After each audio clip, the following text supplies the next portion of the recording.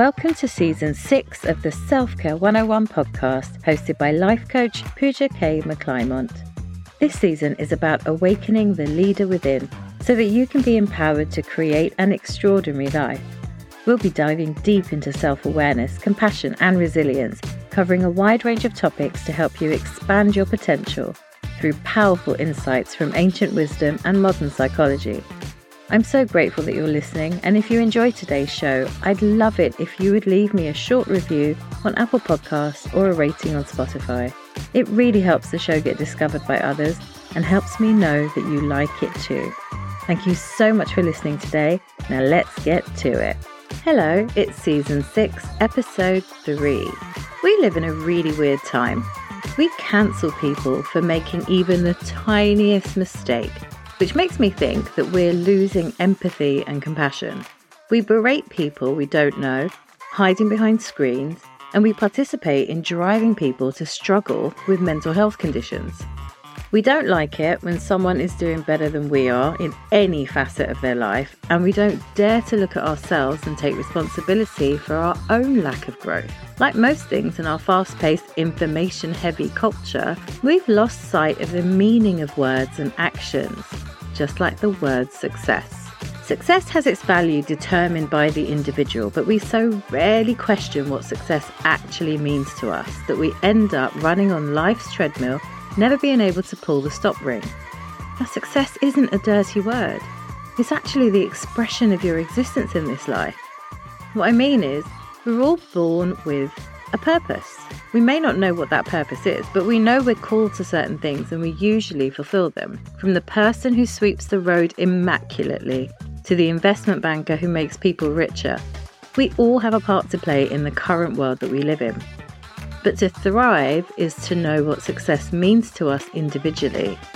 What's hardest is sticking to your version of success and not feeling unsuccessful because others are doing perceptually better than you.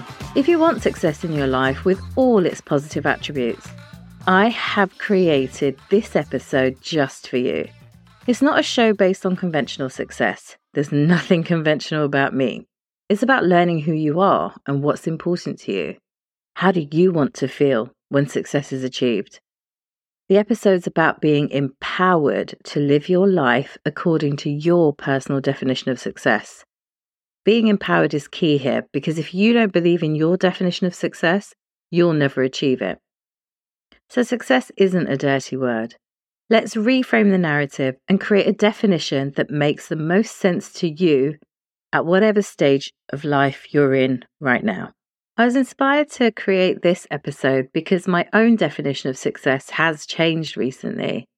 Having a baby at 43 wasn't something that I thought I'd be doing when I was in my 20s, but here we are, an 8-year age gap between the two kids, dad in a job that he likes, but he's not living his best life there, and a mum who is hell-bent on achieving her goals. But there's less time now. If I'm really hard on myself, there are 23 years left until I should officially retire from work. This model doesn't work in our current economy, does it? At the moment, I don't have enough of a pension pot to even consider retirement, but I know I still have a little time to get that looking better. But retirement for me isn't going on cruises and eating microwavable meals. It's to remain active and even work.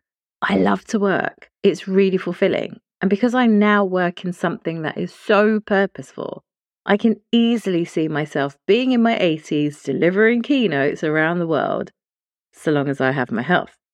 So as much as having a new baby has made me realise my mortality more, it's also put a rocket up my arse to stop messing around and actually do the great things that I say in my head, and probably on this podcast, that I actually want to do. It means that I do need to redefine success, again, for where I currently am in my life.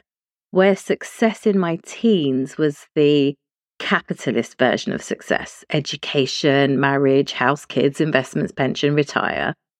Then in my 30s, build a thriving, profitable business and buy a huge villa in Spain.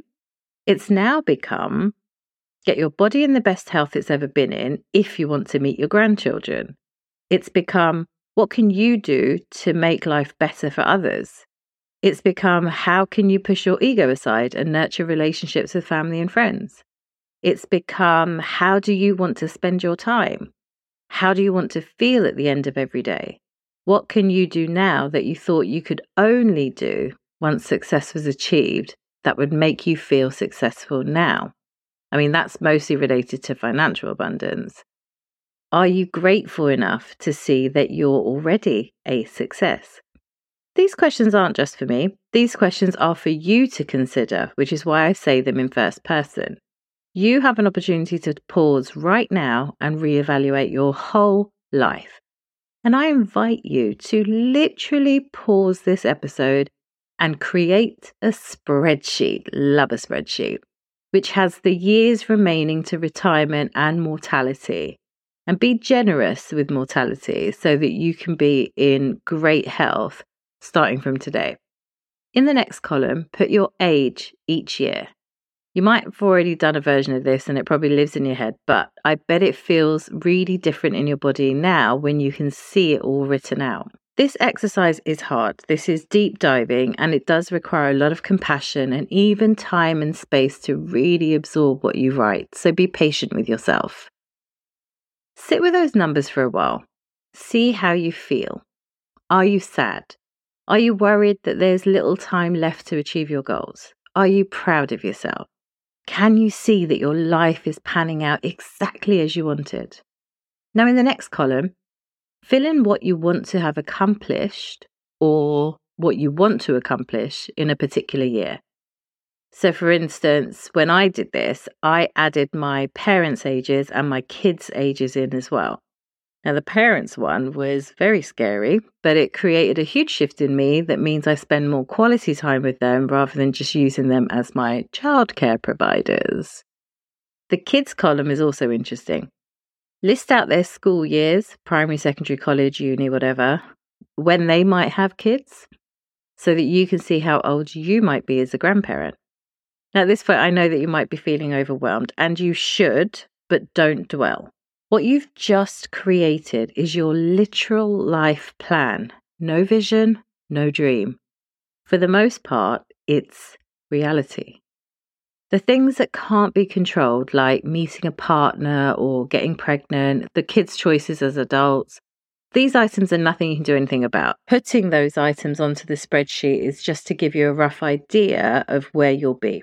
So sit back and view this document. Whatever you've been chasing up until this point in time, the point in time is related to the moment that you complete the actual exercise. So whatever you've been chasing up until this point in time has probably changed in an instant. You've just realized what is most important to you. But if you haven't had that insight or realization, it's okay. Let's work through the two main responses that you'll have when you do this exercise. So one way that you might be feeling after doing this exercise is that you're overwhelmed. You're sad. You're feeling like a failure. My response to that is grieve it. Do not ignore your feelings. Feel them. Cry, shout, get angry with yourself. Release those feelings straight away. Only do this if you want to make changes to the rest of your life. If you're not ready to make changes, then it's just not time yet. And don't be dispelled by that either. Your psyche might need some more time to absorb your findings, so let time happen. Most things can still be achieved no matter how much time you have, so don't get discouraged yet. Journal out your feelings. Talk to a therapist or friend. Release, release, release. The other way you might be feeling is that you're pleased with what you've achieved so far and you know that you'll be able to accomplish the rest. So how does that feel? Does it feel fulfilling? Do you want to do anything differently? If you know your values, does your success align with them? For instance, if you've got kids and a value is to spend time with them, do you? Is it enough? Are you content with how your relationships are? What would you love to improve in your life now that you can see it on the screen? A bonus point of how you might be feeling is that you don't want to chase the original plan. If, like me, you look at the years, the ages, and revisit your plans, you might be wondering if there's another way. The answer is yes, there is. But this takes a huge amount of resilience and empowerment to achieve because you're doing it completely differently from the way everyone else is. One of my superpowers or gifts is that I can see what others can't see. It's not psychic ability, it's perspective. Recently, I was feeling pretty down and I spoke to a friend and he started asking me questions to help me through. And my response was, I don't dwell on my problems, I think in solutions. And I really do, I think in solutions. But this isn't always helpful because I only have my own view. So by talking it out, I saw the different perspectives I was missing when I was feeling sorry for myself and trying to find the solutions. Perspective is a fierce tool in how we live our lives, and the strength that it takes to maintain it in everyday life is a lot. This weaves in nicely with why I changed my business tagline to awaken the leader within and transform your life. Because we're the only ones who know what we truly want, and we're the only ones who can get ourselves to where we want to be in life, even with the things that are out of our control. I think it's really easy for us to succumb to the vision of success that we have all been brought up to believe is success. But like with most things that don't have a holistic kind of strategy to them, we tend to come to some sort of disconnect in our lives where we're feeling unfulfilled. And that unfulfillment is because even though we followed the path of this traditional success, we've achieved the things, we've bought the things as a result of achieving the things, or we have made an impact through the success that we've done, we didn't realize that we needed to feel a certain way once those things had been achieved. So whether you are someone who makes money for a living, right? And when I say that, I mean, you either are in a high paying job and you do that job and you probably do it for a company that makes more money based on selling things. But essentially it's that beast of manufacturing, right? Or that beast of investment or the beast of the legal world, wherever your money is. That form of success is fine if it serves a purpose, if it helps you to feel fulfilled. But if you just keep chasing numbers, there's no kind of point of fulfillment that you can ever achieve. If you're just chasing things like houses, cars, travel, things like that, you're going to miss out on what the feeling of fulfillment actually is. So it's a really good exercise to look at this spreadsheet and just really take a step back to understand what you want success to feel like. Actually, what does it feel like? I buzz with joy whenever there is some commentary in the press that I've written for a journalist. I really love that. And that sits with me for like a whole week. I revel in that success because that's really important. I place a high value in getting press coverage in my work. That's really important to me. So I do feel that and I feel very proud of it. I will often look at my press page on my website and go, oh my God, Harper's Bazaar, Telegraph, who even am I? It's just bizarre to me, but it feels really good. When I get time in my day to actually sit and play with my son in his bedroom with his trains or look at his many train lines that he draws, if I can be truly present in that moment, I have been successful that day as a parent, and that's what makes me feel good. If when I'm with my husband and he's been doing my head in and I realize that I've been the one perpetuating that, if I can sit down and say to him, I know I'm giving you a hard time at the moment, I'm really aware of it and I'm really sorry and I will try to be better. For me, I've created success in my relationship that day. I look at the picture of us when we got married and I remember who he is. I remember who we are as a couple and I come back to that person. But I want you to take the time to reframe success and really feel empowered by how you view success. There was a time where I thought it was really important for me to have a house, to live in a house, a 3-bedroom semi with a garden and things like that. Our economy is making it ridiculous to buy anything decent, but I have been open enough, to be flexible in my thinking that I don't need to buy a house to be successful. I need to keep a nice home, a comfortable home for my family. That is success for me, right? So you see how I define the difference there?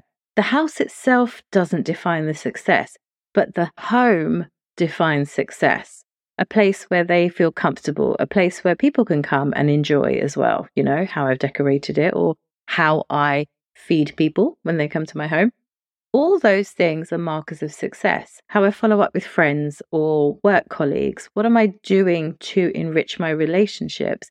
That's success to me. So when I'm not doing it, I'm feeling, I'm not doing very well right now and I need to fix up my behavior so that I can feel that success, because it does feel really good when you're doing the things that are important to you, that make your life meaningful.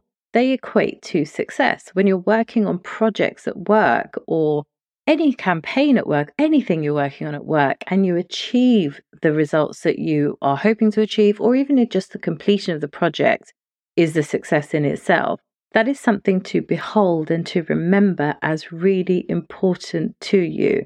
And I absolutely urge you to take this exercise really seriously. Don't berate yourself. Take time to really consider whether, when you're at that end of life moment, how are you going to reflect back on your life, your achievements, and what you feel you have actually achieved? Have you left the world a better place? What have you done to leave the world a better place? What have you shown your children, your colleagues, your friends, other people, social media, whatever? What have you done to influence? What have you done to inspire? Because that's the stuff that's going to make you feel really good. That's the stuff that today will make you feel really fulfilled. That's the stuff that will help you take the pressure off yourself from achieving things that you might have liked to achieve at some point, but don't necessarily have to be achieved in order to equate to you being a success. Think about success now with this new perspective of your mortality. I know it sounds depressing, but the whole point of reframing how we've seen things is to make it better for us. There's nothing wrong with knowing the truth. I know it's scary, but scary can be good. I just want to insert a side note here. We have absolutely no control over what will happen to us, to our loved ones, or to anything else at any given time. But if we live as if each day matters, we actually begin to live. If we lead our lives to feel successful and fulfilled each day, we're winning at life.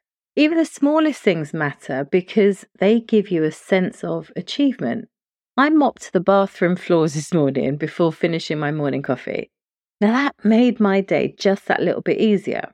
And every time I've used the bathroom since, I felt really proud of myself for taking the initiative and just getting on and doing it. Otherwise, I would have probably left it for later and inevitably not done it for a number of reasons. It's like getting a LinkedIn request from a person you admire and feeling proud of yourself for sending the connection request.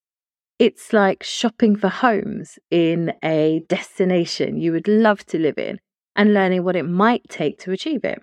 Whether big or small, the clue here is that the small things are the ones that will actually have the most profound effect on transforming your life.